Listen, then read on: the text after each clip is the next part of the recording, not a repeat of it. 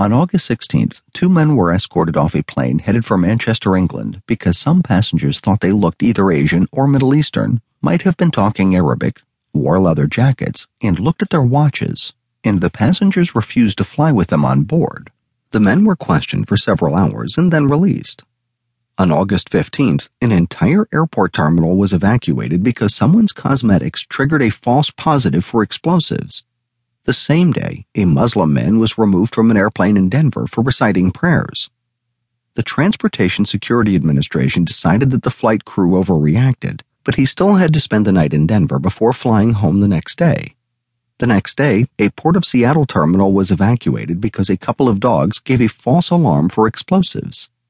On August 19th, a plane made an emergency landing in Tampa, Florida, after the crew became suspicious because two of the lavatory doors were locked. The plane was searched, but nothing was found. Meanwhile, a man who tampered with a bathroom smoke detector on a flight to San Antonio was cleared of terrorism, but only after having his house searched.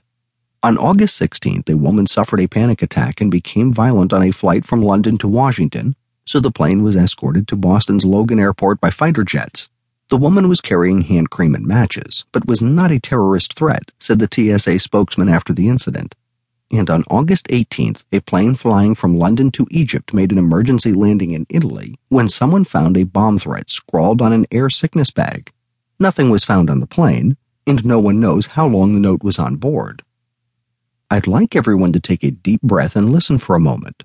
The point of terrorism is to cause terror, sometimes to further a political goal, and sometimes out of sheer hatred.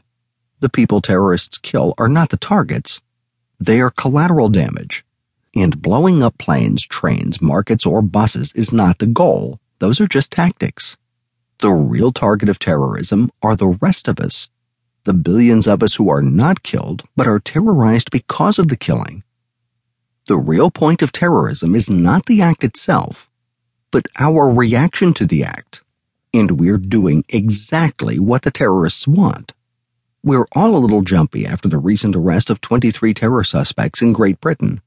The men were reportedly plotting a liquid explosive attack on airplanes, and both the press and politicians have been trumpeting the story ever since. In truth, it's doubtful that their plan would have succeeded. Chemists have been debunking the idea since it became public. Certainly, the suspects were a long way off from trying. None had bought airline tickets, and some didn't even have passports. Regardless of the threat, from the would-be bomber's perspective, the explosives and planes were merely tactics. Their goal was to cause terror, and in that they've succeeded. Imagine for a moment what would have happened if they had blown up 10 planes. There would be canceled flights, chaos at airports, bans on carry-on luggage, world leaders talking tough new security measures, political posturing, and all sorts of false alarms as jittery people panicked. To a lesser degree, that's basically what's happening right now. Our politicians help the terrorists every time they use fear as a campaign tactic. The press helps every time it writes scare stories about the plot and the threat. And if we're terrified, and we share that fear, we help. All of these actions intensify and repeat the terrorists' actions and increase the effects of their terror. I am not saying that the politicians and press are terrorists, or that they share any of the blame for terrorist attacks. I'm not that stupid.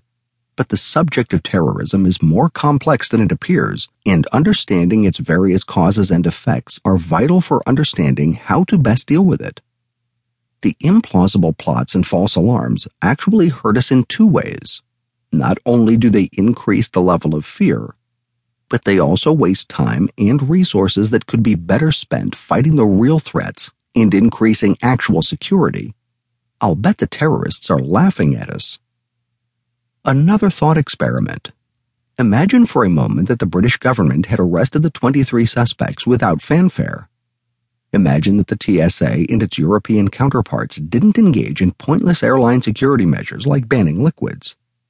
And imagine that the press didn't write about it endlessly, and that the politicians didn't use the event to remind us all how scared we should be.